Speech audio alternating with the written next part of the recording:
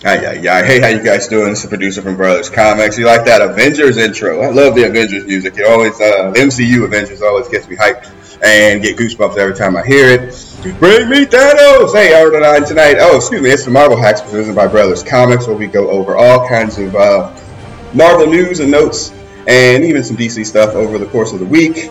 This is season 5, episode 3. On the line tonight, we have my two favorite Marvel hacks on the line tonight. It's the Sandman. Sandman, say what's happening. Konnichiwa, people. I'm still in front for one more week, and I'm enjoying Just a couple more days, man. Yep, the affirmative action does kick in next week. Also on the line tonight, it's Brother Beavis. Brother Beavis, say what's happening. Hey, greetings from the back of the bus. Hey, you get to move up here soon enough, though. But yeah, man, we're just we're on a regular bail schedule. I know people are going to be like, man, they have really recorded very consistently here this month. Really, this is our 3rd episode in 3 weeks. We haven't taken our usual month-long hiatuses, as that's a word. So yeah, we got a lot going on. 5 books tonight. We got Blurred Notes back tonight too. There's a couple of funny ones in there that I can't wait to throw at the fellas. And then we open it up a little bit to some listeners here. So we're going to answer a couple of listeners' questions before we get into Blurred Notes. So that first question was from Mr. ML Smith on Twitter. Hey man, what's happening? This actually went out on our text chat. It's the War of the Realms event that's coming up that Marvel's putting out, and his question to us was, what are our thoughts on it? I think I was very clear on our text chain that I have zero desire to. I know we're gonna have zero desire to read that shit in any way, shape, or form. It's just not for me. It's just not for me, and yeah, it's going to be a hard pass for me, but I know we'll have to review it for the show. So, around the horn there. Sandman, you were actually excited about it, or maybe not excited, but you were actually in for it. So, what about War of the Realms? Yeah. Well, yeah, I'm familiar with it because this is a kind of a continuation from the Thor book of a war that was going on between now the 10 realms. There's a 10th realm now, not 9 anymore. And that storyline is now kind of feeding into this, I guess, Marvel Cross Books event, which, already I'm just kind of rolling my eyes. But I'll have, limited interest in just kind of what direction they're going to take it into. But, these things always can devolve into just a bunch of craziness. So I'm keeping my shields up on this one. I'm going to be reserved. I'll check it out, but, yeah, expectations are the solicits I saw as I was rolling through it, it was like, oh, and the Squirrel Girl crossover. I'm like, yep, we're now to this one here. Brother Beavis, War of the Realms. Well, I really enjoy reading and learning about Norse mythology outside of Marvel, outside of the Marvel stories, which I do like a lot of the Thor stuff and like that. So I'm always sort of intrigued to go into that realm, particularly when they adapt any semblance of stories that actually come from the mythology. But I have found over the years, usually those stories in the comics end up not being very good. I know the X-Men dabbled with those sorts of crossovers for a while, and various people have. It always seems like a better idea than I think it comes out as. And I think with my current bias against these crossovers, particularly on a large scale, particularly with any suggestion that something is going to be the same or different on the other end, I'm just so jaded at this point, it's hard to get worked up. Yeah, that is a part of it too. You're going to go through this whole thing, all these side angle sides, to quote Hutch, comics or whatever, and then at the end it'll be like, all right, thank you for watching, but there's really no significance or changes to the universe. So that just does nothing for me. That does nothing for me. All right. Listener Bison for Life, he had 2 questions. One, and I think I'm the only one that read, he asked if we were still in on Shuri's comic book. Did you get a chance? Anybody got a chance to read that besides me? I wrote a review on Brothers Comic. I did. I have not read it. Okay. I did. I read, I think, every issue up to maybe, let's say, for the last one. It's fine enough. I think the biggest issue, and I think I put this out there, is that the art doesn't match the tone of the book. The art is very much, and y'all know I'm quite familiar with this, is that it's very Archie-esque. And, yeah, not in a bad way. It's very Dan Slott. It's very Archie. but it doesn't match the tone of the book. And so it's kind of like weird in that sense. But I mean, the story is fine enough. You know, I mean, it is what it is. I don't think that it's terrible or anything like that, but it's not any world-changing event or whatever. It's just a continuation of, hey, that character was popular in the movie and people like it, let's make a book.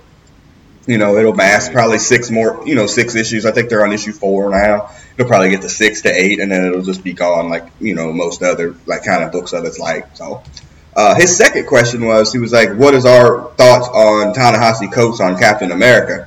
Now, that's a book that we reviewed the hell out of in season 4 that we were all in on. Like, I mean, absolutely. That book is great. And I've made mention here that I'm much happier with Coates on Captain America than I am with him on Black Panther. So, I mean, around the table, Brother Beavis, Ta-Nehisi Coates on Captain America. Yeah, I thought the only thing that I think bothered me about it was it seemed like it was on such an interesting direction when they relaunched. I think that, you know, they took away. I think it was a good story in that they took away a lot of his sort of, you know, they delegitimized him in a way, and that was all a plot, anti-government. So I mean, it was, you know, it was a story that as we read it played out.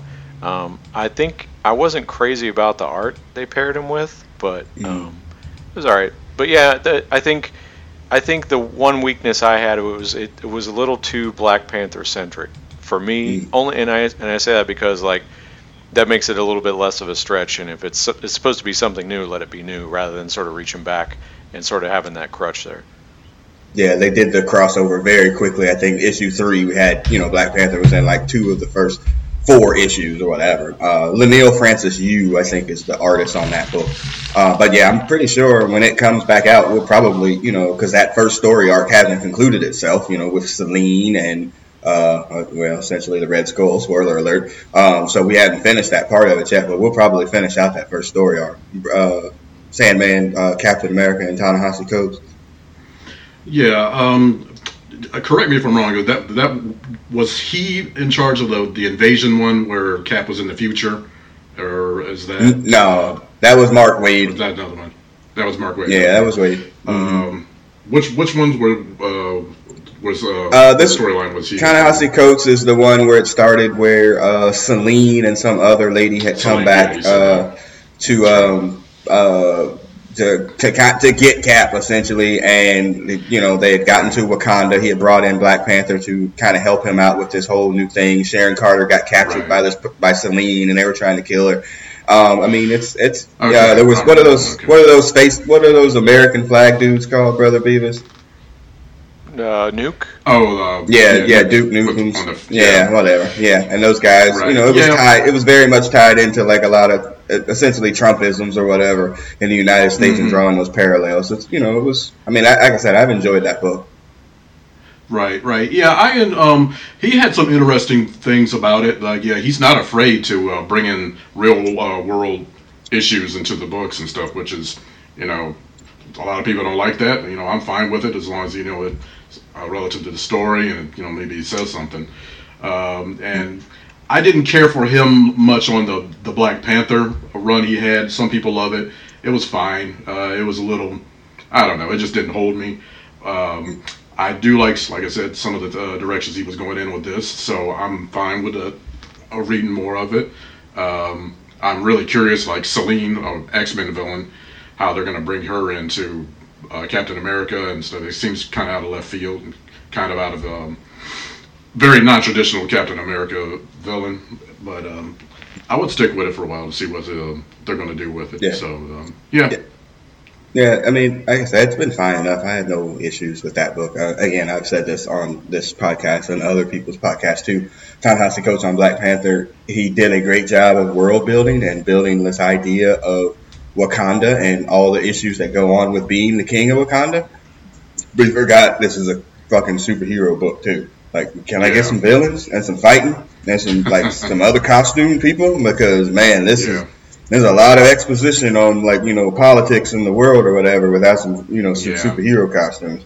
But exactly. Yeah, it's fine. People told me it got better after a while, but I couldn't do it anymore. It kind of knocked me out. All right. The last question is from Biff Sticks. This came up too, I think, on the last podcast. I think we had asked. He was like, what about trying to get Falcon a new book? And I think I brought it up last week that Falcon has been on a milk carton since that terrible freaking Falcon book, which we also reviewed. You can go back to the archives and found it. I think the title of the podcast is Falcon is Terrible. As they took, I think, Rodney Barnes, a non-comic book writer, and gave him that book. What is that line? I was like, I'm going to be down like a fat cheese, a fat rat in a cheese factory. Oh, my God. It was awful. God, it was so terrible. Yes. It was like he had a book of cliches he was reading from, black cliches and stuff to put in. It was terrible. It was awful. And after the Nick Spencer run of him as, Sam Wilson Captain America, and then he had this book, and then, like I said, he's been gone. Like, I haven't seen Falcon in anything recently. So he's completely milk cartoned. His question was, can you think of anybody who could maybe revive Falcon as a character, as a writer or something? Or even, is Falcon even necessary? Like, does he need, I don't think Falcon needs a solo book. He's a total team character. No. Is there anybody, Brother Beavis, you could think that could breathe life into Falcon? Well, I think it's tough because, you're starting with, yes, he's a character with a lot of legacy, but you're starting from such a weak power base that to build him up, you make him not the person he was before. And so they've tried to tell stories with him grafted on to whether Captain America or whatever. He's been, fighting, still sticking at the street level crime all the way up to the Avengers. So I think they just, it was I think obvious to start with him as a character, but then I just don't think there was enough to build on there. And it's the problem Marvel has. It's hard for them to introduce a completely new character, but when you're trying to bring up, when you're trying to transition some of the more marginal characters, particularly the minority characters from the past, it's just tough because they were not treated well up to that point, and you have to do so much work to get them over. I just think it's hard. I think there's just not enough with him to build on. Yeah, and they've already played with his history a little bit to kind of tie it to the MCU version as well, which again, it might not necessarily be a terrible thing, but you're right. They buried him for so long, and again, Nick Spencer brought him up to he got him probably to a 3+, almost a 4 on his wrestling card, and he was up there.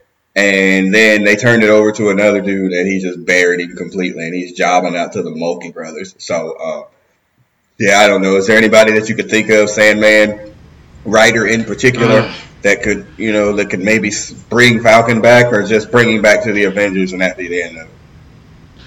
I don't know. It's like you guys already kind of hit on it. He's secondary character. He's a Captain America, assistant basically, and he's maybe not even the most interesting one, which is a problem because Winter Soldier is more interesting than him, in my opinion, and that's really a problem. As long as you have an interesting story to tell, you can always kind of rejuvenate somebody, but it's anybody could do it. It's just, it doesn't have to be a famous storyteller or a famous writer or anything. Anybody could do it. It's just it's a challenge. This is a secondary, almost tertiary character, and yes, the MCU version of him has breathed some life into that character. But as a continuing book, it's hard, man. I don't know how you do it. It's not impossible. Yeah, you bring up the Winter Soldier, like their chemistry in the movies is great. I think I would read a Falcon and Winter Soldier book long time before I would read either a Falcon or a Winter Soldier book. And that's a rumored, alleged show on the Disney Plus Marvel channel or whatever. That they were going to put them together in the show. Yeah, that's a good place to put it. Yeah, Yeah, and again, does that need a corresponding comic book? Absolutely not. Like, we don't need the comic book. Let's just play it out, in 8 to 10 episodes or whatever it is on the Disney Channel or whatever, and that's it. Like, I don't know if you're gonna taking Falcon and putting him in something just because it's like, hey, we got this black character over here that we kind of buried and we don't know what to do with him now, so let's put him. He was helping with the Champions for a little while. Even the Champions dissed him and pushed him out. I'm like, the fuck, man. Falcon is just nowhere at this point. So, I don't know. I don't know if Falcon's gonna make it back to the world of the active heroes or whatever for a while. Okay. All right. Let's get into. Thanks for the questions, fellas. All right, let's get into blurred notes. Hold on, let me hit my music. About our opinion. Yeah, thank you. Yeah, yeah, right. Yeah, we do have some opinions. That's it. All right, let me hit my music. Blurred notes. All right, so the blurred sound brings us in. We'll spell out the word blurred. The guys don't know the topics. I just give it to them by letter. This one also, the letter B is for battle. This started in the text chain yesterday. And again, if you're a long-time listener to the show, we text a lot to kind of talk about other topics or things that make it on the show. B is for battle. All right, was the Thundercats any good? This is the battle here, because there was a debate on if the show was actually any good or not, as the Thundercats celebrate their, I think, 34th anniversary yesterday, as it premiered 34 years ago. I think most people know the Thundercats now really primarily for the logo.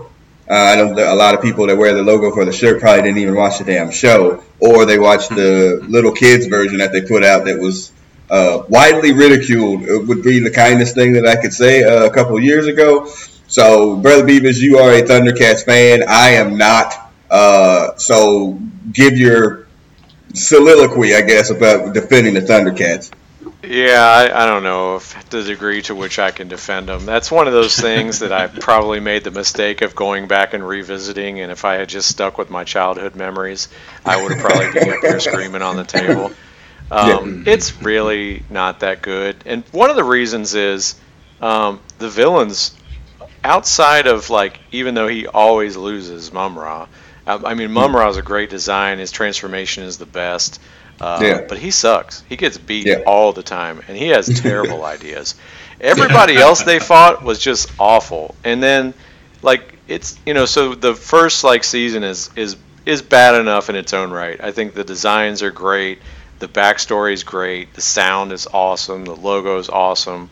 There's a lot of great visuals, but the stories are terrible. And then once it became even more of a advertisement for toys, when they brought in the new Thundercats and even worse villains, it is unwatchable. And they put a Scrappy Doo on there. Like, I like Snarf just because it's fun to do the voice, and he's dumb and all that. But they put like his little cousin Snarfer on there, or nephew, or some shit like that. That's the cardinal sin. You cannot do that. You cannot put like a parody of your parody character on and expect it to turn out well. Cousin Oliver. I watched it. It was on and around the time of Voltron or whatever, so I watched it. But again, most of the parts that I remember about it are Snarf, Snarf, Snarf, and Thunder, Thundercats, ho. And the fact that Scatman Crothers was, or no, not Scatman Crothers, what was it, the father of Cliff Huxtable was the voice of the Panthro. Panthro was the, that's right. Yeah, Cliff's dad from the Cosby Show or whatever. But beyond that, it just wasn't for me. It looks great. Like, when you go back and look at it, like, that art was streets ahead. Quote from a different show. The art was streets ahead, but the rest of it is just not very good at all. So, Sandman, you're not a fan, or you didn't even watch it? I watched it. I mean, this is what year is this? We're talking about mid to early 80s. Is that right? 84. Yeah. Oh, 84, right in that area. Okay, so, I mean, if it was animated, I was watching it back then. I didn't care what it was. And it has, 85, like you already... 85. 85. So. Yeah, I'm a junior in high school at that time, just to date the hell out of myself. It's... You already hit on it. The artwork is great. That was one of the things that I kept attracting me to it, because it looks amazing. And the storyline, of course, is what I was kind of like, this is kind of stupid. Some of the stuff. And the Snarf, I had almost forgotten about Snarf until you just mentioned it, and that turned me off immediately when I thought about it again. I was like, oh, that's right, fucking Snarf. And do y'all remember them bears and burble bears and God, yeah. Jesus Christ! I saw that episode and I was like, I'm out, man. I am officially out. I'm going back to Transformers where I belong. And I mean, it's good and it's not good. I mean, it's I don't know what to say about it.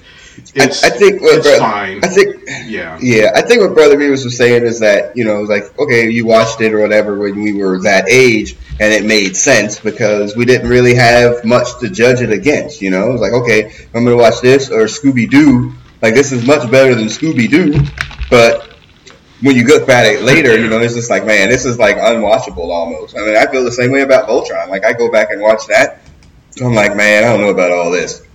Can't believe I spent a whole bunch of time watching this. I can't even really watch the new Voltron. Like, I try, but it's just, I'm like, it's so. Yeah. I don't have time for this. Yeah, exactly. And again, something that we just talked about before we started recording was like, man, you know what? So we have to have these conversations with ourselves. Like, hey, man, this ain't made for us. Like, we could watch it still or whatever, but it's not necessarily geared towards us. And, coming to acceptance of that, it's not killing our childhood or whatever, but it's just like, okay, I need to watch this through a different set of eyes. Like, if I was, 12 or 13 years old, would I be hyped to watch this, as opposed to not being 12 or 13? But I think Thundercats is way overrated. It is what it was. Okay. All right. L is for little man. Is in put that shit in my hand. Jay and Silent Bob are getting a reboot. I saw today that it got actually picked up by a distributor. I think Universal and Saban Films are going to actually pick it up. From, I guess, a year plus ago now, I was at Tampa Bay MegaCon. Shout out to the Tampa Bay MegaCon people. And I saw Jay and Silent Bob, and I saw them do their podcast from there. Jay and Silent Bob Get Old, yada, yada, yada. That show is a way for Kevin Smith to try to keep Jay straight from going back, to not going back to drugs or whatever. And once he got to a certain point, he said, hey, all right, once you're clean for however many times and years or whatever, we'll do a Jay and Silent Bob movie or whatever as a reward. So, yada, yada, yada.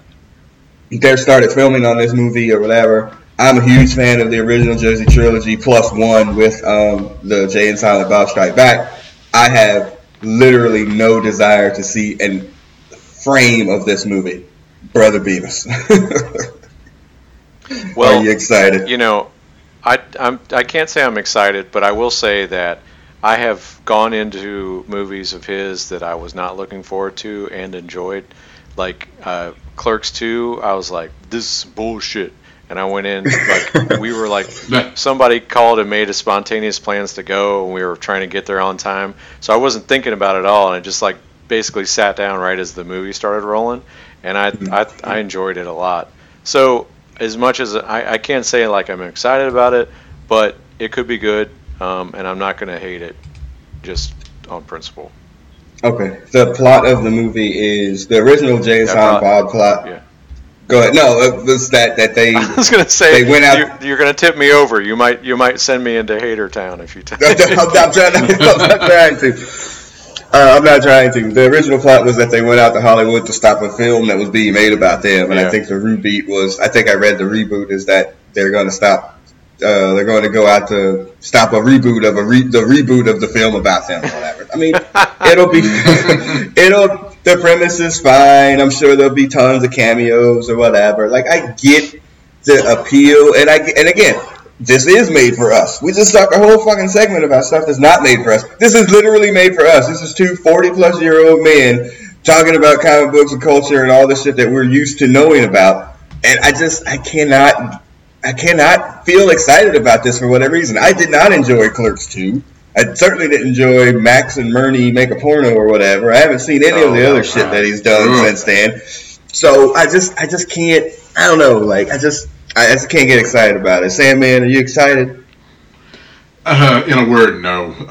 Look, I'm a fan of Kevin Smith, of his podcasts and stuff. He's great to listen to, like on shows, podcasts, or whatever have you. He's, in my opinion, almost a genius on them. He's very entertaining. But I just don't think his ability transfers to a movie director. His movies are insane. I just can't get into them, man. I've seen or tried to watch one or two of them, and I can't finish them. It's just not there. I know he has his fans, and the good for you. I'm just not into it. So no is the answer. No, I just can't do it. Okay. Yeah, I don't know. I'm a huge fan, especially again of the Jersey Trilogy plus one. But I can't. I was telling the spouse about this the other day, and she was just like, nah.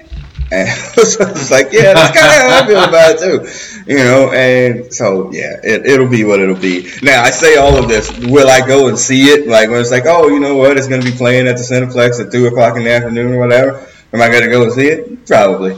But I'm just saying, I'm not getting hyper excited about it. That's it. All right. E is for expected. This was expected. It looks like the New Mutants movie is going to be delayed again, and it's possibly going to be released straight to Hulu. No widescreen release. So Arya Stark playing whoever the hell she was playing. Was she Wolfsbane? Whatever the hell it was going to be. The New Mutants kind of suck anyway. A New Mutants movie was going to suck anyway. I don't have Hulu anyway, so I wasn't going to see it. There's literally no desire. Sandman, this was to be expected. Yeah, this goes under the list of, well, we need to hold on to the license, so we got to do something with it. And we've done a whole bunch of X-Men movies, and most of them kind of suck now too, so we need to do something. And yeah. I think, and there's all kind of turmoil behind that thing. The director did one thing, and now, like, was it Simon Kinberg, who has been involved with the X-Men forever, and actually directed Dark Phoenix, which is a whole other story I'm sure we're going to get to. He came in and objected to what they did, and he didn't like it, and they're trying to do reshoots. Yeah, that thing's a mess. I don't think it's ever going to be released. It's probably going to be released on, not on the movie theater at least. It's going to be something like Hulu or Netflix, or maybe it end up on one of Disney's freaking streaming services or something like that once they take over. Because I have no desire to see it. I never really cared in the first place, so fine. Yeah, I think after Logan made a nut of money, and then they were like, oh, well, let's take a story that, you know, is kind of, they tried to take, I think, and use the characters and do, you know, kind of like a Riverdale and turn it into like a horror movie, just using the names of the characters loosely based on the comic book.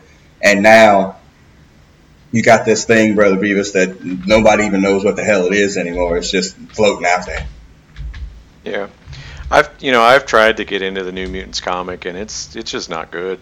It's not good. There are characters in it I like, but as a whole, I don't think it's great. Now, looking at some of the casting looks like it's good. I think it's interesting to, to take a superhero movie into the horror genre. And I think the Demon Bear story is a vehicle to do that. I don't know that it wouldn't have been a fine movie going into it without a bias against the New Mutants. But, it's not really coming from a source that's known for making good movies. So I'm not crushed. Yeah, it's to be expected. I said, side brother topic or whatever, I sent y'all that picture of the Dark Phoenix movie yesterday through the text chain. We were like, what in the entire world is this? There's Beast, looks like Magneto in a wheelchair, some lady with purple hair, like nobody know who the hell that is. Psylocke maybe, or somebody, I don't know. Maybe, Psylocke, Storm still looking ridiculous, and Nightcrawler was really the only person that you were like, oh yeah, there's Nightcrawler. And then there was some brother in the back, man. Like I said, text y'all, somebody said looked like Slipknot from Suicide Squad. Yeah, I laughed for 2 hours, man. Yeah, he does look like him, by the way. Yeah. Yeah, but he's got but he didn't have the M on his face, so it couldn't have been Bishop in theory. But then he did have sort of cornrow. I don't know, man. It's just fucked up. I don't know who that is. I don't know. Yeah, they need to put that on Hulu too and just let it go. Again, every review I see from people that have seen it, they're just like, this is terrible. So just let it die. Mm-hmm. All right, R is for retired. It came out this week that artist extraordinaire George Perez has retired. He's going to retire from drawing and from comics, some health-related issues. George Perez, I'm going to say this, and I really mean it from the bottom of my heart. I was able to meet him actually in South Carolina Comic-Con, but that's the best part of it. But the second part of it, for somebody who draws as well as he does, he's actually still underrated. Because there's nobody, and I repeat, nobody who draws better large groups of characters and with so much detail that you can still just their faces don't change or whatever. He's able to draw a group of 60 characters. He's the only person that can draw that many characters and still keep like the facial recognition completely individual for each individual character that they don't blend in. So just kind of any George Perez series or anything that you remember him drawing the most, Sandman. Yeah, George Perez, his artwork was one of the main reasons I started up with the Noon Teen Titans in the first place. Yeah. The version of Robin, basically the version that the show is based on without Kid Flash and Wonder Girl. All those characters came from his version of it. Him and I think it's Marv Wolfman. Was the writer and he was the artist. They had 2 different volumes, I think, at least for a while, that George Perez started on the second one, and he handed it off to someone else. I collected every one of those issues of the original series. I was a huge fan of New Teen Titans. I really liked it, and it was because of the story and because of George's art. I mean, the dude, like what you said about the him drawing groups, that's his specialty. I mean, he is amazing at it. Not just, he's done it with DC, he's done it with Marvel, one of the Justice League versus Avengers books, I think he did, and the artwork in that thing is amazing. The characters, like you said, he is a master of detail, and that strikes a deep chord in me that he's actually retiring now, because he's definitely probably my top 5 favorite artists. Yeah, he's great, and I met him in South Carolina. He couldn't have been any nicer. I was trying to get an interview with him, and he was okay with it, but the line of people wanting to meet him and to have people do the draw, he wanted to, to do commissions. It was just ridiculous. He's like, I love to do it, brother, but it's just like whatever. I'm like, oh, okay. I mean, that's like I met. Yeah. That was one of those things. Like, holy crap! I'm like, yeah. I mean, this is George freaking Perez, and he's famous. He's great. Brother Beavis, any George Perez series or anything that you remember?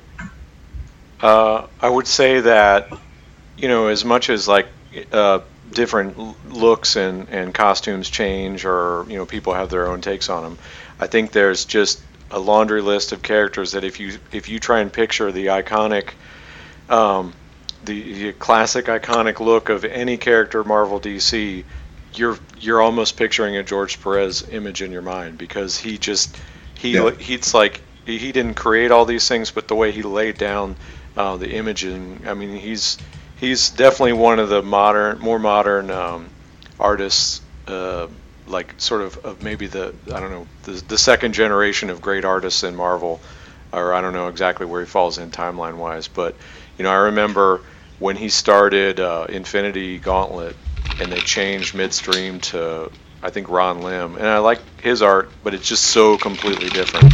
The difference in the realism and the detail, and it's just such a stark difference.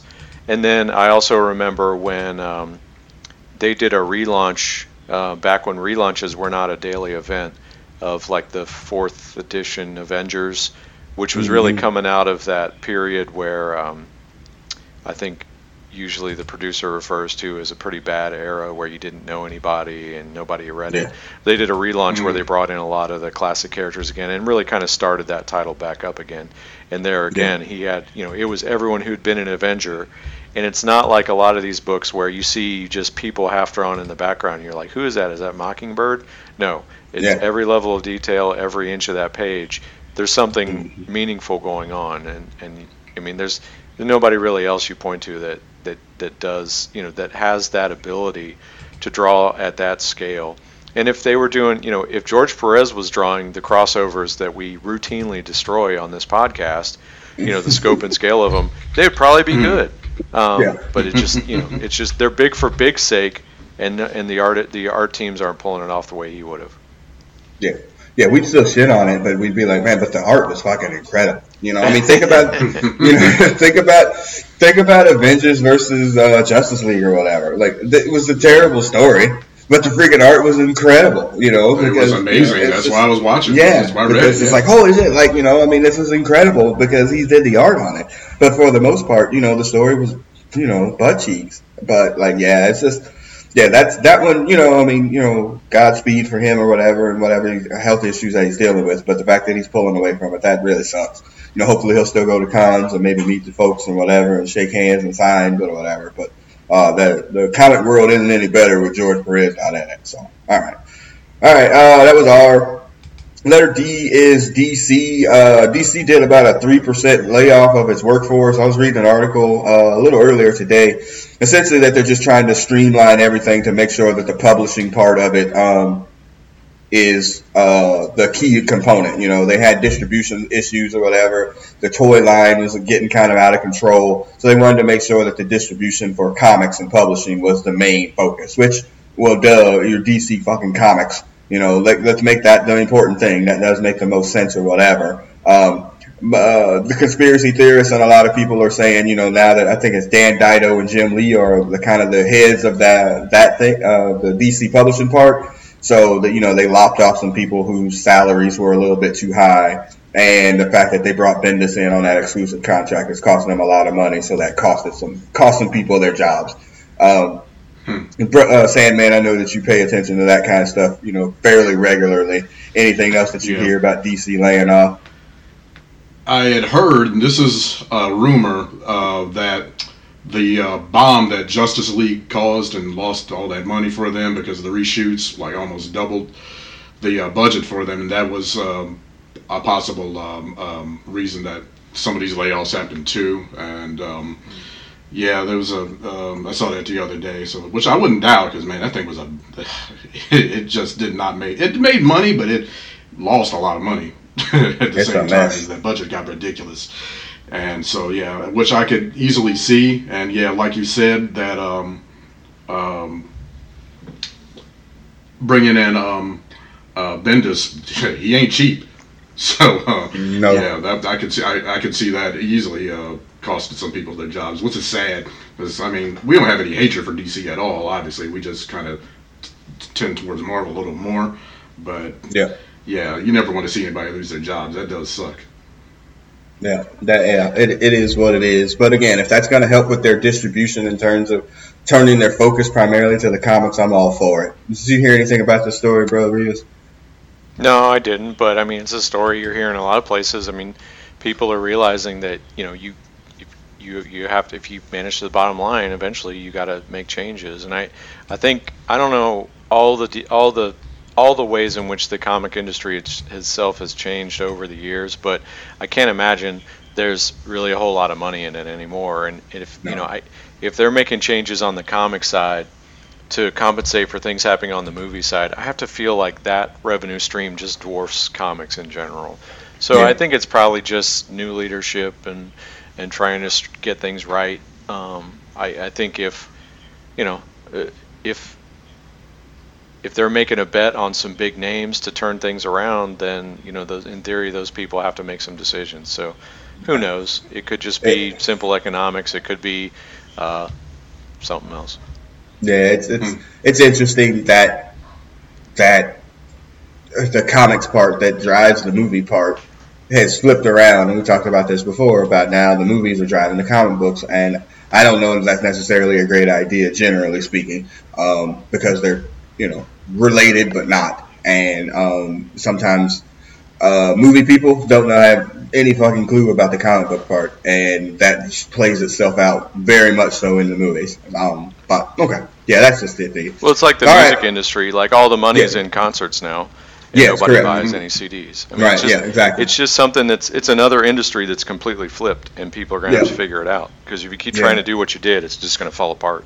It's just going to completely fall apart. All right. I'd rather they do what they need to do to stay alive than sell out to Marvel, and then I'll have to job on Thursday night. And then bury everybody. So. Very good. Very good. Don't make me laugh. Shoot. All right. Sorry about that. We need a cough button on here. All right, that's a good transition into the comic books. Let's get into these damn books, and of course, DC is first. That's day one. All right, we got 2 DC books today, so that's day 2. We're gonna do Shazam #1, which is not a surprise because Shazam has a movie coming out in 2 months, And then we're going to talk about another Wonder book, which was Naomi. We wanted Hutch on the call tonight. He was actually down for it, but he's sick because he has a huge, vast history and knowledge of freaking Shazam, because he would. And my Shazam knowledge is thimble deep, to be perfectly honest with you. So a Shazam #1 for me, I was like, okay, that's good because I'm going to need some history or whatever. But essentially, it's just Superman with magic. Every time I read this shit, this seems like it's just Superman, but he's got magic powers. So there's the history of Shazam at the beginning of the book. I know, Sammy, you read this as well, so jump in when you can. There was the Rock of Eternity, and there were 7 wizards and 1 dark wizard, and he killed all the other wizards, and there was only 1 left, and then he had to send the power to somebody, and that's how Billy Batson became like the champion of magic or whatever. And that was basically the intro of that book, and then it shifts to present-day Philadelphia, where Billy lives, and he's on a field trip. And then a scene straight out of freaking Spider-Man Homecoming. Some people in some superhero masks come in there to rob the museum. What is it? Wonder Woman, Batman, and the Flash. Batman, I think, yeah. Yeah, and the Flash. Yeah. They come in with some masks to try to rob the place. He goes off and Shazams. And of course, again, he's Superman with magic powers or whatever. And so, they're trying to shoot him with bullets or guns, and it's real jokey. The art is really excellent on this, by the way. But he takes out the robbers, but then the Shazam family shows up, because you can't call him Captain Marvel. Like I was going to call it the Marvel family, but you can't do it. So the other Marvel family shows up with, Mary Marvel and all these other people that show up that have Shazam powers too. They're calling them the Lightning League. Lots of fun. It's like the joke. It's one of the, yeah. Go ahead. Yeah, go ahead. Well, I was just going to say, they can't call him the Marvel family anymore, obviously. So it used to be, what's his name? Freddie, the blonde kid, used to be Captain Marvel Jr. She was Mary Marvel. Yeah. And the rest of them were like the Lieutenant Marvels. They got a long and weird history. I've got some knowledge of it. And they changed the origins. They used to have. It used to be the Greek gods. That's what's the name of Shazam is. It's an acronym for I can't remember. I know Zeus, Hercules is in there, Solomon, and it spells out Shazam. But over the years, they've toyed with it and changed that. So I don't even know if that even holds up anymore, if it means anything. Now it's just, since you can't use Captain Marvel anymore as the name, they just use Shazam, and so I don't even know the characters what they're gonna even.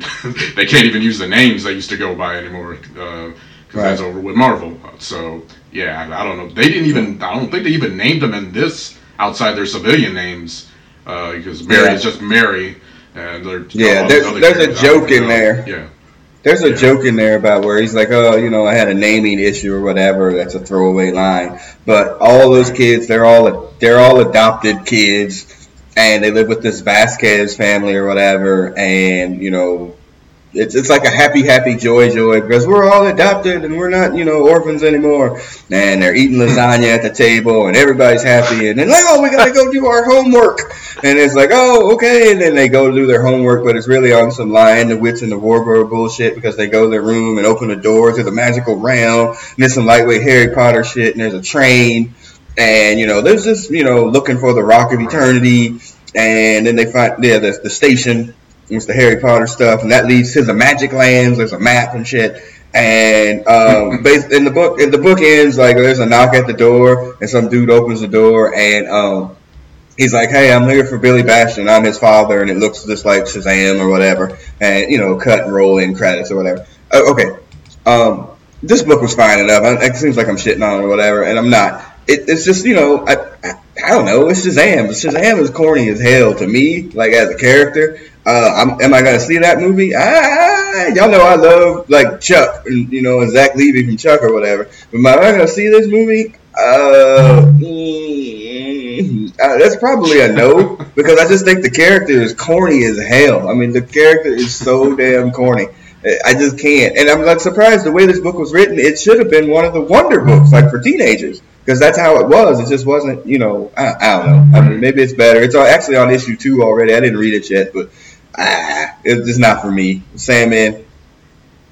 I like the book fine. It's harmless. It's kids. It has a place. It's kids that have superpowers, and that's an interesting angle to me. There's been other characters that have similar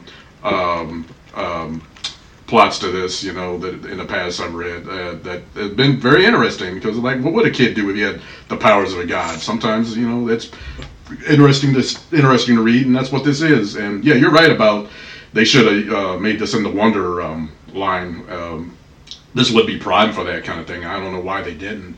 Yeah, they probably. Yeah, I mean, definitely the movie's coming out, so they had to get another book out there, and so they rebooted it, and that's why this is here. And that train and that train station and stuff like that, that's actually kind of lore back to the original Shazam. At one time, I know it's been in there. I've seen it before, and now they're just making another. They're changing the origin around a little bit. They're monkeying with it, changing a few things up, but that's all like from the past versions of it. So I mean, it's fine. Mm-hmm. It's fine. I did not hate it at all. Yeah, I'm thumbs in the middle, only because I just don't know that much about Shazam, and that's just on me. You'd be thumbs up, thumbs down. Well, not thumbs down, thumbs in the middle or thumbs up. I would go thumbs up. It's fine. Yeah. Okay. Yeah, it's a beautifully drawn book. I mean, I forgot to write the artist down or whatever, but it's a beautifully drawn book. Holy cow. Lots of the action scenes look great. I mean, it's a really good, well-drawn book, but just overall, I was like, man, this is really kid stuff. But, all right. Speaking of the Wonderline, like I said, that's day 2. We're going to actually review Naomi. We did review Young Justice. Was it Young Justice or the New Teen Titans? Whatever the hell that was last week. So on this Wonderline, these are these books that are the Brian Michael Bendis imprint. So he's like this teenage line of books or whatever. So Naomi is the first book. I'm going to rant first, and then I'll review the book. Okay, so the book is by Bendis and David Walker. The artist is Jamal Campbell. Okay, so this is a book about a teenage black girl growing up somewhere in Portland, or around in Oregon somewhere of some sort. Okay, how in the world is this book not written by a black woman? This makes no fucking sense. I understand, and look, David Walker is one of my favorite, writers or whatever. He is great. I'm so on Bendis. I'm a big fan of David Walker, and I don't understand how like a black woman is not consulted on writing a book about a black teenage girl. It just doesn't make any sense to me. It just doesn't. I'm like, oh, okay, well, Bendis created the character, and he's down with teenagers or whatever, and that's what he does. I'd say that's fine. And I guess Bendis and Walker, they live near each other. They teach at the same college or whatever in Oregon or something. Okay, fine, whatever. There should be somebody on this book, and some woman on this book that's a consultant for this book. That's it. I'm done bitching. Okay, so Naomi #1, Wonderline. The book happens out in somewhere in Oregon, of course, because those two are out there together. She's a girl that lives in a town, and the book opens up kind of like Heroes in Crisis, where people given those headers where they're like, oh man, those interviews where something happened, and essentially for 19 seconds, Mongrel and Superman have a fight in Oregon. Like, he comes over the town, they destroy something, and then they go out of the town like that quick. And everybody's like, oh, shit, fucking Superman, nothing ever happens in this town. It's whack here, it's boring or whatever. And all these teenagers are, did you see it? Did you catch it on the, recording on your phone? World Star, like all this types of stuff. And nothing happens in this small town. Naomi didn't get a chance to see it. And she's an adopted girl, and she's in therapy or whatever. And because of her adoption issues, everybody's like, oh, did you see the thing? And she didn't see it, and her therapist says she has like Superman complex because she doesn't want to be Superman. She just has an obsession with the character or whatever. And the whole story is a mystery about, something's going on in this town. People talking hushes about things that have happened in the past, and maybe something happened a long time ago, and then she feels that this is happening. It's on some Beautiful Mind type shit where she's got all these notes or whatever trying to figure all this mystery out. And as a part of that mystery, she meets this guy that works at a mechanic shop or something to that effect. He's like, hey, you lived in this town a long time. Did something happen? He's like, everybody else doesn't want to talk about it. They keep pushing her off. They're like, yeah, something did happen, 14 years ago or 17 years ago on March the 14th. And she's like, oh, that was the day I was born. Bum, bum, bum. And then cut and roll in credits. And, see you in issue 2. it was fine enough. Like, I don't really have any real issue with it. I have an issue with a black woman not writing the book, but overall, I mean, the dialogue is good, the art is good in the book, and there's nothing really wrong with it. It's not that. It's just, okay, you're writing a book about somebody who eventually obviously will have powers, because you're not going to write this book without her, and it's just trying to get to that point. But it's alright. That's basically all I can say about it, or whatever. It's just alright. AIIIIGHT. Alright. And that's pretty much Naomi. I don't think any of y'all got a chance to read. Do you get a chance to read that one, Sandman? No, I forgot about it until you just said it right now, as a matter of fact. Yeah, it's fine. It's fine. It was what it was. Like, I just don't get I get the purpose of the book, and I get the point that they're going to try to make of it. This, again, is something that'll run like 7 to 10 issues, maybe a year or whatever, but it is what it is. But yeah, I was kind of not concerned. I was like, really? Nobody thought about maybe having a black woman write this book? No? All right. So, all right, that's it. All right, let's get into these Marvel books, y'all, man. It's time to get to the Marvel hacks part of this podcast. The Immortal Hulk is up. That means we bring Brother Beavis out of the ether from, like what? What's DC? We bring him out of the ether to have him lead. What's going on? Well, yeah, to lead this DC book. So the Immortal Hulk number 12. Now, this is a book that we've reviewed over probably 2 seasons. It's reached the year mark, at least in terms of issues. This is Al Ewing and Joe Bennett. We've enjoyed this book. It's had some really high highs and then some super filler. This book would probably fall closer into the filler category, but go ahead and recap us, Brother Beaver. You want 11 or 12? Whatever you got. Yeah, we were supposed to do 12, but I think it seemed like we had to go back to 11 to understand what the hell is going on in 12. So where we left off, there was Hulk had been captured by the Avengers and carved up into little containers, and he was being tortured, studied, and Hulk got over on that group of people by absorbing the lead scientist into his body, probably fatally. So there was a sequence where it looked like probably the same an offshoot of that organization recruited the Absorbing Man, and there was a funny bit in there where they're like, "You've gone, you're one of Hulk's greatest foes." He's like, "Really?" He's like, "I've never won. He kicks my ass like every time." That's funny. So they give him what appears to be probably the Red Hulk treatment, so he becomes the Red Absorbing Man, and he has the power to drain gamma. So he and Hulk have a battle. Hulk, for no good reason that he can explain, is going back to the bomb testing ground where he became the Hulk, and it turns out to be a plot by some other power that's compelled the Absorbing Man to open up a portal into, we'll call it hell, whether or not it's the hell or a hell remains to be seen. But here again, this continues the story of his father, who he's been seeing in images, and Hulk believes his father is manipulated here. They have some flashbacky stuff where he's seeing like his dad abusing him and abusing his mom, like potentially killing his mom. I don't know if that was a scene or not. Gamma Flight is rushed to the site, and so this reporter who wants to be the Hulk there, she encounters her dad, and they're having relative daddy issues. And then the whole time, like Hulk he looks like he got the stomach stapling surgery or whatever. Yeah, because he's like all skin and bones. Yes, because all his he starts losing his gamma to the Red Absorbing Man, but then he's like, well, I can still get mad. So he's like all weak looking, but he's still mad. Yeah. So anyway, he looked like me. Neil he Gaiman. Hold on, he looks like me, like when I work out, because I can't do legs. It's like, man, I'm all buff on top, but straight up chicken wings on the bottom. But go ahead.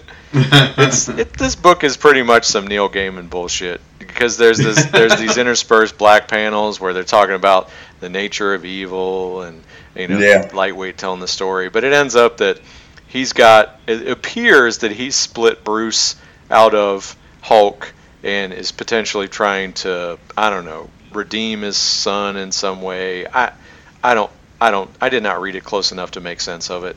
to tell you the truth. Okay.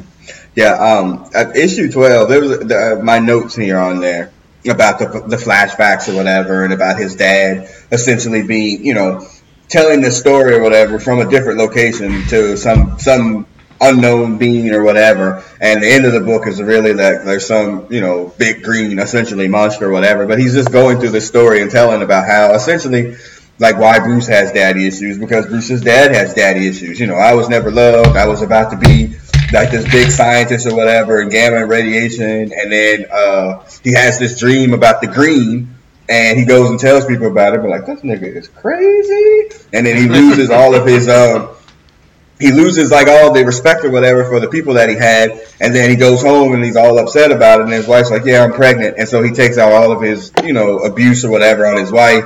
He clearly has a drinking problem as well. He takes it out on little Bruce. And there's a scene in the early part of the book for you people that have children or whatever. There's a little scene early in the book where he's like, he comes home, he's been drinking, and he steps on a Lego, and he's like, ah! And I'm like, yeah, there is no greater pain than stepping on a Lego, by the way, on a bare foot. That will send you into a Hulk-like rage for sure. But yeah, so I mean, and that's it. And then this reporter who's been in the book since issue number 1 is still continuing the story about trying to figure out, who's inside the Hulk, and his multiple personality disorder. It's the devil.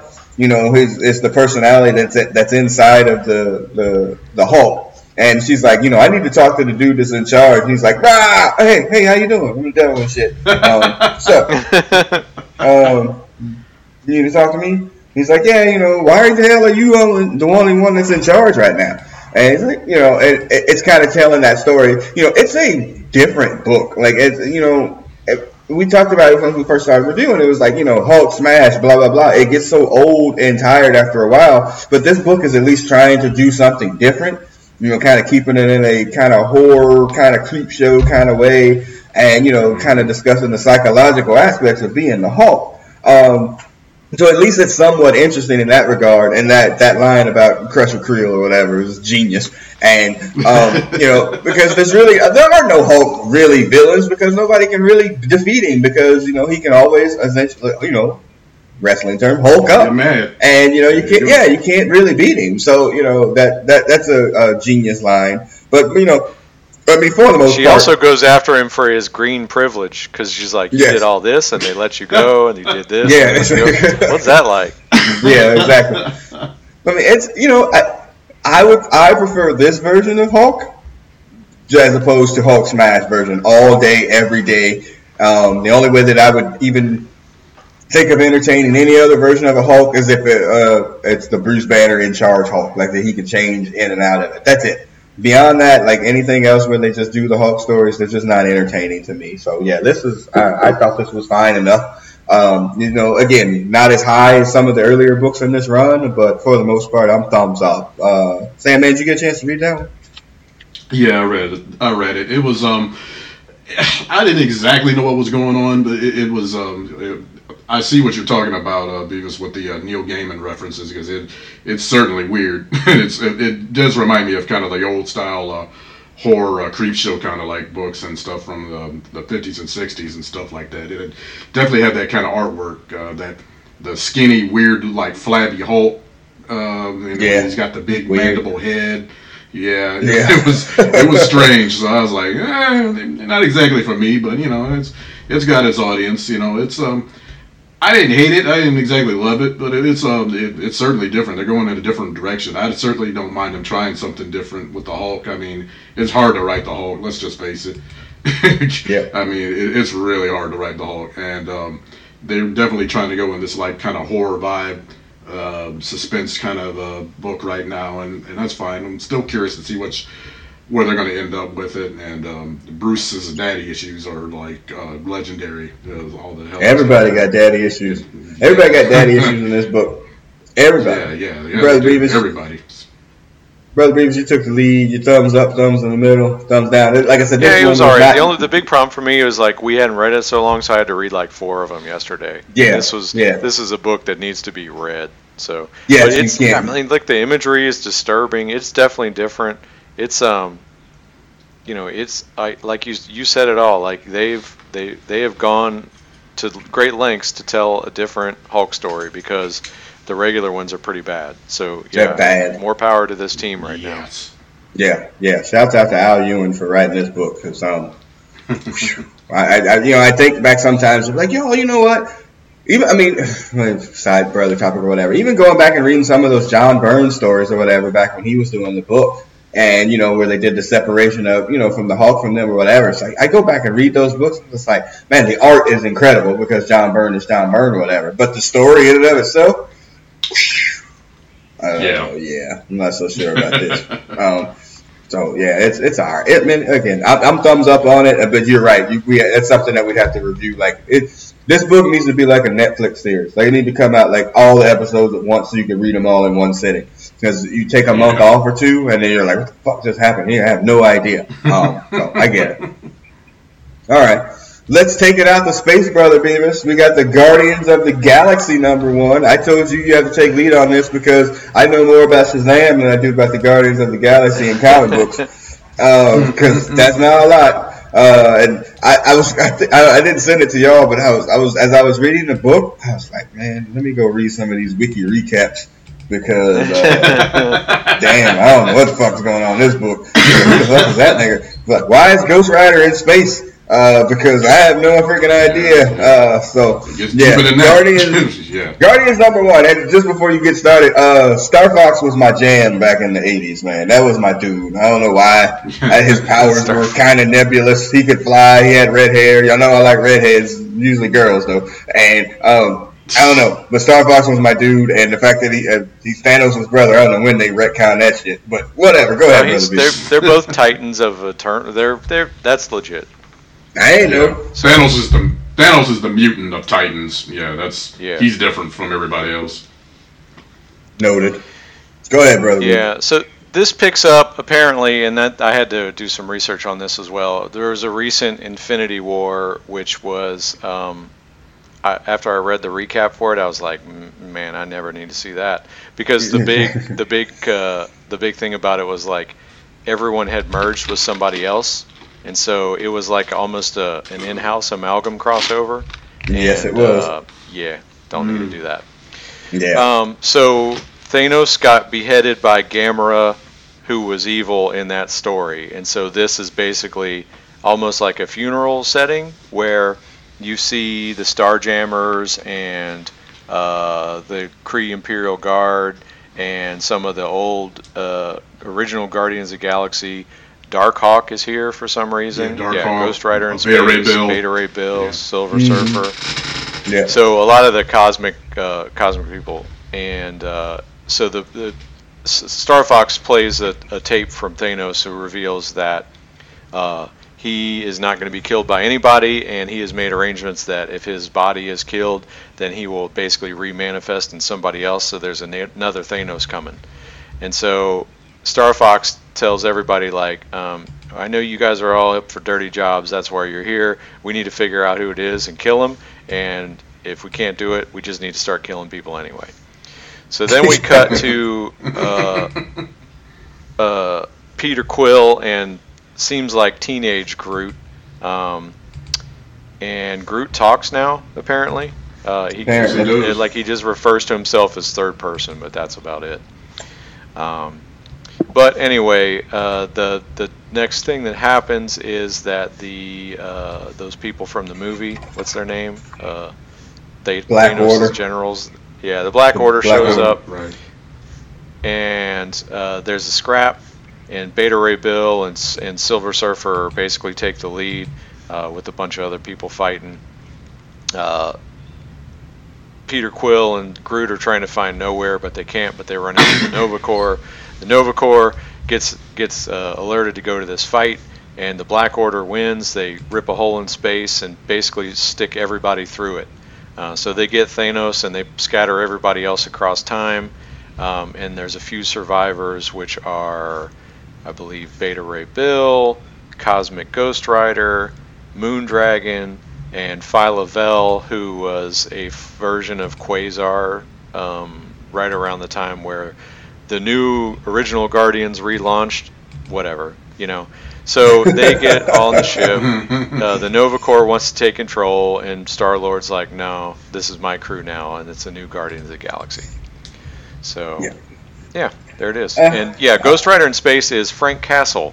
He's the Punisher. That was another Elseworld story where he was like one of the last people fighting Thanos as the world was coming to an end, and then he made a deal with Galactus, and then he found baby Thanos, and yeah, it goes from there. So, so I think that, what do I think about this story? I think it's part 1 of 6, so that's probably a good thing. Yes. I don't know. I mean, it is what it is. I think the part I struggle with is Star-Lord kind of sucks. And to put him as the leader or the lead figure of all these people is like, I mean, that's a stretch. I mean, he's essentially Thor, Moondragon, Quasar with the power of the Negabands, and Ghost Rider, and then they team up with Groot and Star-Lord. That's charitable of them to do that. Yeah, I mean, Groot looks bad compared to these guys, and they think Star-Lord. What's he got? 2 guns and a ship? Yeah, those are his powers. Yeah, right? yeah. And if you read like his Marvel card, it would be like, and he has the power to touch an Infinity Stone. Can he use it? Not really. No, he can touch really. it. Okay. All right. Yeah. I did. I mean, and again, as we said last week we were like, well, we're super positive about books. I think this week we're probably more thumbs in the middle, but not like crazy down on anything. I mean, the book was fine enough in my humble estimation. Again, I don't know that much about him or whatever. I did have some notes though, as always. But I think my biggest note was, everybody's like, Gamora is now evil. So, like, does she have the stones? Rocket is nowhere to be found. They don't talk about Rocket. Drax is dead. And I was like, oh, so they're like completely trying to not have this version or whatever that from the movie or whatever. And then my other part of my note was like, okay, so we're gonna have this whole ass, would you kill baby Hitler debate, just with like, aliens. We gotta kill baby Hitler. Well, baby didn't do anything. Ironically, Cosmic Ghost Rider already had that opportunity and declined. Right, so, exactly. Yeah, that's right. Yeah. So they believe it was tough for me to read a book like this from a company who made such a big deal about bringing all the dimensions down together and making things easier and having a core universe. Because I guess on the one hand, it enables stories like this where you have all these characters from different realities now come together. But if you're still going to allow just these rips across time and space and dimensions, it's like you're just going to end up back in trouble again. Right. Yeah, and their thing is that they think he's transferred his whatever into Gamora, and I thought his mother note in here is like, why they got the Silver Surfer looking like Iceman? And then my other note is like, oh yeah, Beta. My other note says Beta Bill has always been awesome. Yeah, I don't know how he hasn't made it into a Thor movie yet. I wonder if there's a rights issue. Yeah, because he should have made some version of an appearance. And I think he's carved into like one of the figures in Ragnarok, as before the battle, or whatever. Yeah. I think his face is carved into one of those in Ragnarok. But he's very. He was in. Awesome. He was in the animated World War Hulk because I don't think they had they didn't have Silver Surfer, so Beta Ray Bill took his place. That's a good movie, by the way. Yeah, it has its moments. I like it. But yeah. So for classic Guardians fans, Major Victory does appear. Well, not Major Victory. I guess that was his name. Vance Astro. I think Major Victory was once he got out of the costume, but he's got his classic adamantium skin protecting costume and Captain America's shield. So there is a throwback to the original Guardians team. I just, I think about this and it's like, whatever. If somebody wanted to, like, oh, I saw the Guardians of the Galaxy movie or whatever, I'm gonna like pick up this book. You would open this shit and be like, where's the fucking raccoon? Because really that's the reason that people want to do it and see it. And then there's really like only a couple of characters you would recognize from it. So I'm kind of curious. The Guardians got a big push here when the first movie came out, and then people realized, you know what, maybe they're not that great. And maybe we're not going to push this anymore. So I think they've been pushed, further back into the, in terms of teams or whatever. They've been pushed down the ladder a little bit until the next Guardian movie comes out. Then they'll get another push. But I don't know. I didn't hate it. It was, cosmic, whatever. I'm a solid thumbs in the middle. Brother Beavers, you were the lead, up, down, or in the middle. If it's a 6-part story, and it amounts to something, that's fine. It's a lot of gobbledygook at this point, and it's a whole book to get to the point where you have these 6 or 7 people as a team that's setting out to do something. So we'll see. Sandman, thumbs up, thumbs down, thumbs in the middle. I'm kind of in the middle on this one. I mean, I'm kind of a sucker for Beta Ray Bill, so I'll at least look at any book that he's in. I really like the character because he's basically, like you said before, he's basically Thor in the first place, and I'm a Thor fan. But I don't know why anybody would listen to Peter Quill. I really don't. We've already kind of gone into, you got all these cosmic beings, and he's the leader. Okay, whatever. But I forgot there is a post-credit sequence on this. Yeah, I was just about to say we didn't spoil it. I don't know if we spoiled it or not because it did. Yeah, it did just come out. Yeah, and I have more questions about it, but I don't know if we want to spoil it. Yeah. Let's not spoil it. So if you're thinking about reading Guardians 1, we're giving you like a recommendation to go and read it or whatever, so we won't spoil it. If we were thumbs down on it, we would fucking tell you about it. Yeah, at the end of that shit was some bullshit too. But we're fine. I'm halfway on it. I'd give it like a 60 to 70% interest for me. So it's pretty much in the middle, kind of going up. Yeah, I get you. Okay, all right. We try to end on an X book. If you listen to last week's show, you know that next week the X-Men reboot again with issue 11 at $8. We don't know what we're going to do about that yet. Really? Yeah, we don't know what we're doing about that yet. I may be exaggerating that a little bit, but I know it's not the standard $3.99er. If you listen to this podcast long enough, you know that we do not do annuals. Annuals tend to suck. They don't take the regular writer. They get, shouts out to Dale Saunders. We got to use his real name here. They use Dale as the artist on these books. Damn. Dale as the artist. Annuals typically are just god awful. And I would actually like to read or hear the history of annuals as to why they were a thing and when was the turning point where they were like, man, let's just put some shit in this fucking book and just get it out there. And, so we tend to not do it because they're just bad and they don't make any sense. So as I was going through the books for this week, I was like, oh, okay, well, we got this book. And then I saw Uncanny X-Men Annual number 1. I was like, well, that's a no. But then I read it and I was like, oh, damn. Based off of what happened in Uncanny X-Men 10 the previous week that we reviewed.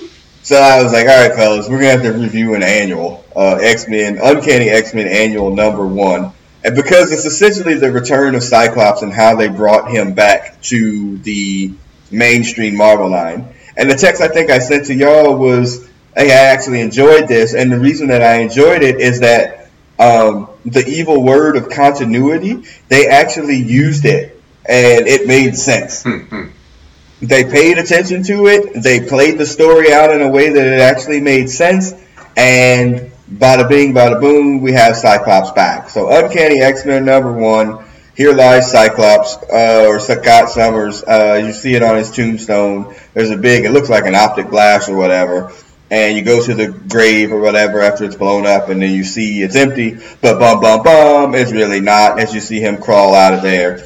And then we just get these flashbacks. This is a beautifully drawn book, too, by the way. I didn't write the artist down. Did y'all read that X-Men book? If we never reviewed it on here, we probably should have. It was it wasn't X-Men Classic. I can't remember what the shit was called now. But it was like an X-Men book, and it was drawn on like this old, like schooly style. It was telling stories, like recently, not like an old book. but it was telling like stories of like kind of in between X-Men stories that you known about. Oh God, I can't remember the name of it now. But it was. I remember the Spider-Man one. Yeah, it was the Untold Tales of Spider-Man. That was great. Yeah. This was a new one that came out last year sometime, where they were telling these little stories that are kind of in between, and they were recapping like major stories and X-Men things, but really, really quickly.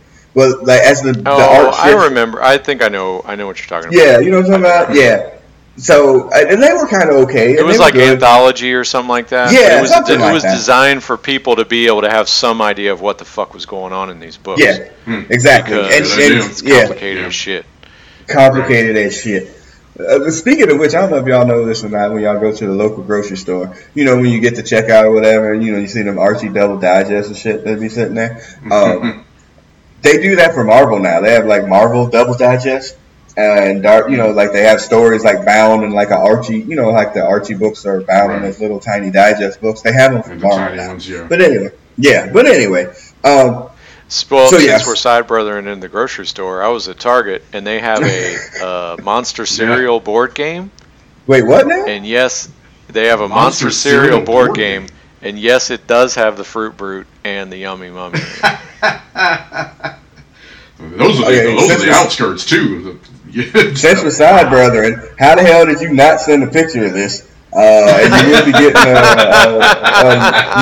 getting a letter in your file because what the hell is wrong with you? Yeah. What in the world? Why the hell did you? Jeez, Louise, what the hell is wrong with you? All right. Anyway, there's a flashback to Massachusetts as Scott Summers is pimp walking through Massachusetts, and there's a robot attack, and it's a whack dude that looks like Xavier that has like a version that looks like Cerebro on his fucking head, and he attacks the city. Yeah, I did too. And he, you know, Scott defeats him fairly easily and his robot. He saves the city. There was a kid there. His name is Paul. He was like, "Oh man, you saved my life. I got a kid coming on the way, and you know, a wife and a kid coming. You know, thanks for doing everything for me. You know, if I could ever repay you, whatever." So 10 years later, this dude's in his house and his wife is in the sleeping baby, whatever. Just for you or you married folks or whatever, that's how that works. If you're not married yet and you're like, oh, you know, I'm going to have a baby or whatever, and I'm going to just, you know, my wife's going to be doing stuff. No, get up. The baby needs to be fed. Get up. Get shit out the refrigerator. Get up. I need to get some water. Don't think you're going to get off away from this shit. Just to let you know, if you think that's just going to be like, oh, you know, we're going to split the duties. No, that's an 80-20. All right. Anyway, so he thanks him so much, and Cable, the young version of Cable that we saw in Extermination that killed the older version of Cable, body slides into this dude's house and is like, yeah, this is a Phoenix cage. It happened when the X-Men fought the Avengers. I need you to make it into a much smaller version. I'm going to give you 2 years, all right? Make this shit, and I'm out. Peace! And he body slides out and he leaves. And he's like, what the fuck am I supposed to do with this? And, you know, so you get these flashbacks to the times when Scott died. You know, you get to the time where he died from the Terrigen Mist. You get the time where he died from the Phoenix End song or whatever, which we reviewed on this podcast, by the way. And, you know, and he does build this device that he sticks into Cyclops, and this is the thing that brings him back to life. And Cyclops is back. You know, y'all read this. Anything that I'm missing up to this point, or your thoughts on the book through that part of it so far?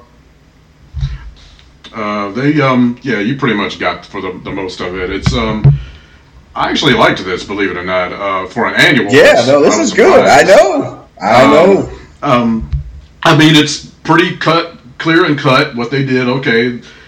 Young Cable went to the past, you know, they got this dude that Cyclops saved his life, and the past sequence they show when Cyclops is still young, they do it in this little dot matrix type color, so it makes you realize, this is in the past, this is what happened, which I thought was kind of cool. Anyway, I thought it was awesome. Yeah, me too. Yeah, and you know, they go back to the guy, they show him like when he's older, and Cable comes back, and he's made the device, he doesn't know if it's going to work. And he's like, yeah, in theory, this is going to work. I have no way of testing it because, obviously, he needs the Phoenix Force power to test it properly. And it brings Cyclops back, and he's obviously confused. And young Cable, wants to clue him in on what's going on. Is like, hey, why did you do this if you're so concerned about the timeline being all fucked up? Which is a good fucking question, because he pretty much just did the same thing, and he basically was like, well, it's bullshit. You're my father, and it was bullshit that you died from a damn inhuman what is it, spore disease or whatever the hell the shit. The mist. Yeah, the mist. Which is a fucked up way to die. Good, by the way. And that whole thing. I mean, we all know why they're doing this. It's because Cyclops, they fucked him over this has been a downward spiral for the last, 10, 15, 20 years, a decade or more, and they've just made him into this fucking villain. And I don't know what they were thinking. Like, they were going to have him kill Xavier, and they just, I don't know what they were thinking with Cyclops. They just cordoned him off, and then they killed him off, made him almost irredeemable. Well, not almost irredeemable, period. And they had to fix him, and that's basically what this is. This is an attempt to throw back and get him back in the good graces of us, basically. Kind of redeem himself, and he does kind of go into that at the end, where they're like, yeah, I fucked up bad. He actually says it, and so they're trying to redeem him, and I liked it. I was surprised. I was very much surprised. Yeah. We get Cable to do the Scooby-Doo explanation on why he was brought back. You're like, well, this is why, and you're here, and the fact that he brings him back, and he's like, yeah, all right, I'm going to need you to stay in this, freaking cage here or whatever. No, I can't let you out. But, but I need to see Jean. Like, man, I don't know about all that. You're going to have to stay here. You become a hostage. There's no conjugal visits in my Cable house. Yeah, exactly. He's like, man, once people see you, things are going to get really bad, probably. So, he lives there. They do drop this thing in there that's like, well, one, whose body was that they actually buried or whatever, and that was just one of Emma's tricks. And then two, he doesn't imply it. He overtly states that, well, Emma fucked up his brain, and that's why he was doing all this stuff. It wasn't the real. He wasn't himself because Emma, that Nutsie, turned him crazy. Yeah, I didn't feel didn't feel like they left him completely off the hook, or took him completely off the hook, and I don't think he takes himself off the hook, which I appreciate. They didn't say he was he was manipulated, but Yeah, he had some culpability in it. Yeah. So. Yeah. We're just not gonna real quick. We ain't gonna talk about how Emma put that shit on him, but whatever. Go ahead. Yeah, real quick. Yeah, good point. It's funny, the villain in this that Cyclops saves the guy in the past, and then dude gets out of jail. Is like the guard at the jail is like, all right, I hope you learned something from this. And dude goes right to his house, gets his robots again, goes right back to try to kill the dude again. And I was just like, for real? Yeah. With his fleet of robots, and one panel gets defeated, by the way. It's stupid. I just thought that was really fucking funny. Well, the American prison system. The American prison system in 2 panels, by the way. His name was Tavin. Yes, he goes back to his house. He looks for he comes back and tries to defeat the people with the exact same weapons that he had whenever he went to the joint. It's like, you didn't do anything, man. Take that Cerebro off your head, man. It didn't work out. It didn't work out for him. Yeah, I mean, but you know what though? When you haven't wrestled with other people in 10 years, I mean, you need a jobber to get over. So I mean, he's gonna have him defeat somebody that was important. You need somebody that to get a quick pinfall on, and it's not like they're gonna roll out a powerhouse like Mysterio for him to take down. Hey, sir. You know what? Stop. Yeah, I was when I saw his helmet and stuff. I'm like, is this some weird, like you guys said, is this some weird Xavier thing? Is this alternate history or whatever? But yeah. No, I think I think that it was very because comics' way of bringing him back. Really, it's because Cable, which you can do any story you want if you have Cable, but it is him. He's the guy who did all these things. He acknowledges it, and then he's given the hero's choice that is largely set up by Cable, and he goes back to save this one guy that he can make a difference on. I think the sequence in the beginning where this old school style of comic book is really classic Cyclops, like, his thought process, and I got to distract him, I got to get over here, and so there's some classic Cyclops moments in this, and it could have gone worse. They could have brought him back worse, I could say. Yeah, absolutely. And kind of looking forward or whatever to this book that we're going to have to review next week. The idea of bringing Cyclops back, you do need thought boxes or whatever, because he's constantly inside of his head, and we need to know what he's thinking, because that's just kind of the character that they established for 30 years before they fucked him over in the last 10. So I thought the book made complete and perfect sense.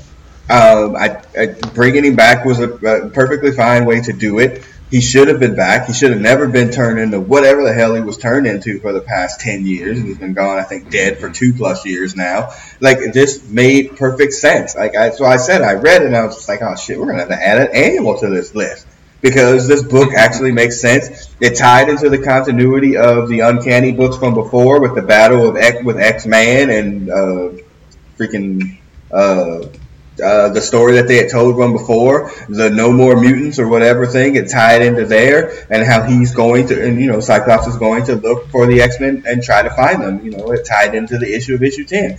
Continuity. Oh my God! The books are tied together. They're not just freaking these separate things that you're doing with different people. This makes sense. I don't understand how this is difficult for them when we, who have read these things and make no money from it, can figure this out. That when you make the books make sense and they're tied in together, it all makes more sense for everybody that's trying to read it. I know y'all want to get new readers in or whatever, and that makes sense.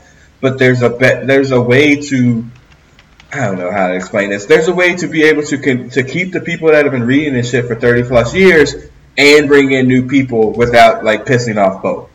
And it's not an either or. Yeah, exactly. It's not, and you can't. And there has to be a way to do that, because you can't keep pushing off the people that are old enough to afford and buy these books, trying to get people that are young enough in who can't afford to buy the books. And the people that can't afford to buy it are being brought to the comic book store by people that can afford to buy the books. And it's man, I ain't buying that bullshit. You better go read that shit.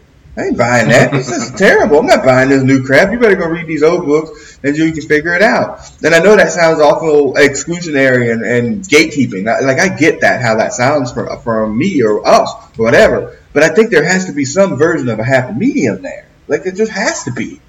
The books have to make sense to something. You just can't just base it on hey, every time we're going to do this, we're going to relaunch and start number ones, which is what they've been doing. Oh, okay, well, we're going to just restart the book. Fine. If somebody that's into the X-Men is going to pick up number 11 next week, they're not going to understand anything because they haven't read 1 through 9 or whatever. They're just not. It's not going to make any sense. Yeah. And then this book is referencing, Avengers versus X-Men. That happened 7 years ago. I mean, I don't know. Whatever. I did have a joke in here, Brother Beavis, for you that said, Cyclops is your boy, because he was man, I can't go to no beaches. That's just too much. Yeah, that was fun. That son. That son. Man, I can't go to no beach, man. Fuck that. And he's dressed in a full-ass costume covering there's literally no skin to be put on his face except for his nose and his mouth. And he was nah, fuck it, man, I can do this. I'm good. Yeah, I'm good, man. No more beaches for me. No more beaches for me, bro. Yeah, he was done. All right, that's it. All right, so that concludes X-Men. So, Uncanny X-Men, I think we're all thumbs up on this, Brother Beavis. Yeah. Okay. Sandman. Yeah, I liked it. It actually made sense. I like it. Okay, so we're going to have to review X-Men, Uncanny X-Men next week. And again, I got ganked into that first one, and I'm going to get ganked into this one too. I went and bought a physical copy of a comic book.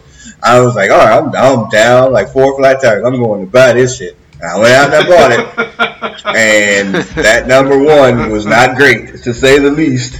And now I'm going to have to rebuy this one, and it seems like, and again, I could be off, it seems like they're going to come back with a fairly classic team, looking at the artwork or whatever. Okay. I mean, we've fallen for this 3 times over the course of just doing Brothers Comics for these relaunches of these X-Men books. So hopefully this one is the one that sticks. But I don't know, man. Whatever. No, that's it. All right, so that was a large group of books today. Anything? Yeah, that's it. Basically, that's it. This large group of books. Anything that stuck out to you in particular, either of you? I was just surprised how much I liked the annual. I mean, we already said it. Just to go over what you just said, if you stay within your own rules, have continuity. There's that word again, continuity, and that will bring back people that have been with the books for a long time. I mean, I appreciated that. They're going to actually follow up on shit that happened 7 years ago, almost 10 years ago, in some of these books. They're going to bring it back around now. So instead of just going off on another tangent and some bullshit that nobody cares about, new or old, they're trying to actually make a story about it, wrap up some of these storylines again. So, I mean, it just makes sense that you could tell that story, and again, it's something that from reading old comic books, like, this story was referenced in these particular books, but you recap it in like a couple of panels, and you tell us what happened, and then now I know what happened. Okay, do I need to go read the whole books? If I want to, yes, but I don't have to. Now I know what happened. So, anything stick out to you in books tonight, Brother Beavis? I think that the fact that they're actually referencing some of these, big event stories and trying to, in a sense, show that there is some significance to them, because other than making money, if that's what they do, because they're trying to show that maybe, I won't say that I think it's likely that there was a method to the madness and this was the plan all along, but to actually go back and try and pull a thread through and say, no, this may or may not have been the case, but this does all fit together, and we're not just starting over, even though we really are. Right. There is still value in all these things we've done in the last several years. Yeah, that's a step in the right direction. Yeah, at some point you got to make people care about the shit that came before it. At some point, if you're going to do War of the Realms, if you're going to do Avengers vs. X-Men, if you're going to do these stories, you have to make them have some version of significance that people can go back to it. If you're just kind of like, oh yeah, we did this event and it didn't mean anything, then what's the point of reading the events? That's kind of how I think all of us a little bit feel about War of the Realms. It's like, well, is there anything of significance going to happen here that's going to have ramifications for anything that happens a year from there? And if the answer is no, then why are you doing the freaking crossover? So, whatever. All right. That's the old man version of the podcast. Hello, we are old. Thank you. We'll start to wrap up here. Remember, you can find this podcast on SoundCloud, iTunes, Stitcher, Google Play. Rate, review, subscribe. You'll be able to find me, the producer, at Brothers Comics on Twitter, Facebook, and Instagram, at Brothers Comics. You can find the Sandman at Sandman415 on Facebook, on the Twitters. Excuse me. And that's it. Looking ahead, about a month from now, I have Comic-Con Revolution in West Palm Beach. Just got my media badge for that. That will be exciting. Chris Claremont's going to be there. So I'm going to go ahead and get into that panel. It'll be fun and interesting, and I'll record it. Yeah, I'll be ready for some stories. My ultimate goal is to try to one-on-one-ing. That's my goal. I don't know if I'll be able to do it, but that is my goal, is to try to get one-on-one with Claremont. We'll see how that goes. I have my picture with him. I think Sandman and I got his picture in Orlando a couple of years ago. That was pretty awesome in and of itself. But I'm gonna try to kind of one-on-one and see if I can get that done. But yeah. We have that one coming up, and then pushing way far ahead, May is MegaCon in Orlando, so that's a big one coming up here soon enough. So, all right. Thanks, fellas. Recorded Saturday night. If it feels like there's a different energy on the podcast tonight, people, it's because we're recording on Saturday night, not Thursday night after a long hours of work, and we're not tired as fuck. So if there feels like there's a different energy here, that's because we recorded at a completely different time. It's a little early, too. It's like a blue plate podcast. Yeah, we're usually doing it pretty late. Yeah, usually pretty late, man. When we started this podcast, the sun was kind of up, so it's crazy. But yeah, so again, rate, review, subscribe. Thank you again, question seekers and senders. We really appreciate you and that you listen to our opinions. Shout out to Clem Lewis for the review that you sent about the snark of our podcast. It came back a little bit tonight. It's not as bad as normal, but it did come back a little bit tonight. And that's it. So as the producer of this podcast, I'm signing off. Sandman, go ahead and sign off. All right, people. Sayonara, and until next week, as we can actually say that now. So see you then. Yes, we can. Yes, and X-Men, the animated movie music is playing. So, Brother Beavis, go ahead and sign off. All right, see you guys next week. We'll see you next week. We are on a regular schedule, y'all. Peace. Take it easy. Peace.